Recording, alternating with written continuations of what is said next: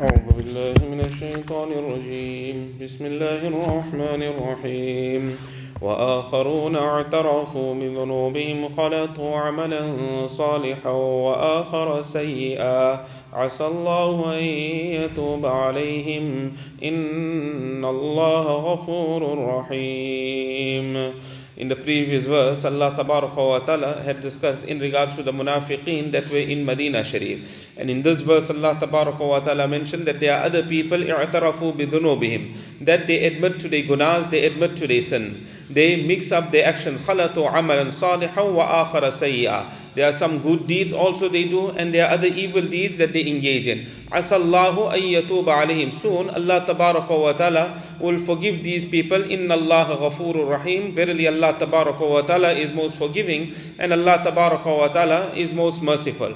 We mentioned that this verse of the Quran Sharif pertained to those Sahaba that did not participate in the battle of Tabuk, like Abu Lubaba bin Munzir radiallahu ta'ala anhu and 6 other Sahaba. They did not participate in the battle of Tabuk, but these were genuine mu'min, genuine believers.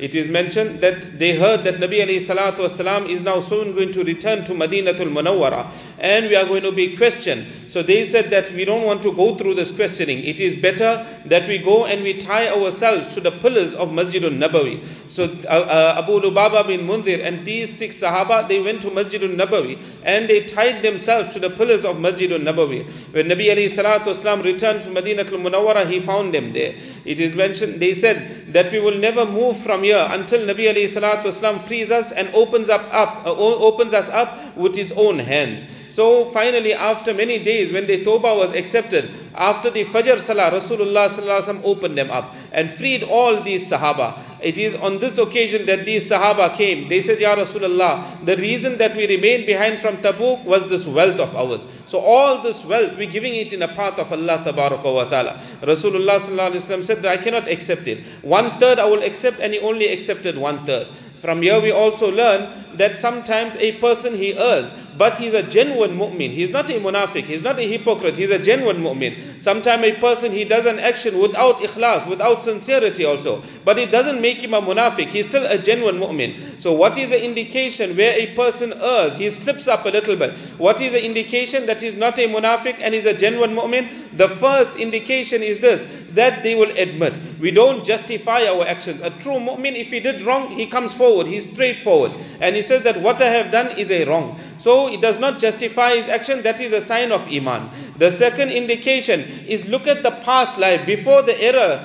Look at the past life of the person. That in his past life, this person, he did good deeds. He pleased Allah wa ta'ala. He sacrificed for the deen of Allah wa ta'ala. But on this particular occasion, what happens? Some kamzori, some weakness has come into the person. Because of the weakness that had come in, they didn't participate in the battle of Tabuk. This is a sign of a true mu'min. This is not a munafiq. And the third sign is look at his future life. That in the future, now that he has admitted, I've done wrong, is it just lip service, or really this person has regret in his heart? If this person has regret in his heart, this is a sign of a true mu'min. So these are the 3 signs. If it's found within a person, this is an indication that he's not a munafiq. It's an indication of the iman and the sincerity of a person. So here Allah wa ta'ala said that these people, they mixed up their action. They had some good deeds also. Meaning these Sahaba, they performed salah also. They discharged their zakat also. They fasted in the month of Ramadan. And they participated in jihad. Abu Lubaba bin Munzir radiallahu ta'ala anhu, when did he accept Islam? He accepted Islam on the occasion of Bay'at al-Aqaba. Before Nabi sallallahu alaihi wasallam migrated, made hijrah to Madinatul Munawwara. He participated in the battle of Badr. He participated in the battle of Uhud. And many other battles he participated in. But when it came to Tabuk, he slipped up in Tabuk and he didn't participate in Tabuk. He didn't have a genuine reason. So Allah says they did good deeds. Many good deeds they did. Many battles they participated in. وَآخَرَ سَيِّئًا. But there are other evil that they got involved in. They got caught up in on the occasion of Tabuk. They remained behind with the munafiqeen. So this wrong they got involved in.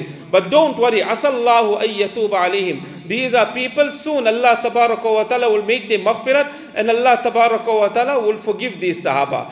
From here we learn a very, very important usul, a very, very great principle, that although this verse of the Quran Sharif, it was revealed in regards to those Sahaba that did not participate in Tabuk, but the principle remains with us right until the day of Qiyamah. That if you have good deeds also, and a person gets caught up sometime in the disobedience of Allah Tabaraka wa Ta'ala, but on condition that he makes sincere tawbah, he asks Allah Ta'ala for forgiveness, then there is hope that this person will be forgiven in the court of Allah Tabaraka wa Ta'ala.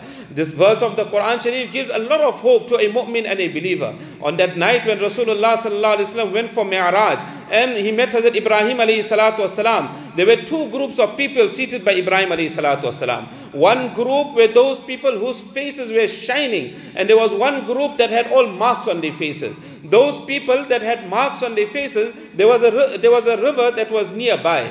So they jumped into that river and they came out. When they came out of the river, their faces were shining also. So the Jibreel alayhi salatu wasalam, who was a guide, who was taking Rasulullah sallallahu alaihi wasallam along on this occasion of Mi'raj, he told Nabi sallallahu alaihi wasallam, see the first group, these were people that brought Iman. After bringing Iman, they never got involved in gunas again. Alladhina amanu walam yalbisu imanahum bidhulm. These were people, they brought Iman, they did not mix the Iman with oppression. They didn't mix the Iman with wrong and with the disobedience of Allah. Ulaika lahumul amnu wa hum muhtadun. For them is safety, they are rightly guided people. So this was one group. And the second group were those people, they had good also, they got involved in wrong. So therefore there were marks on their faces.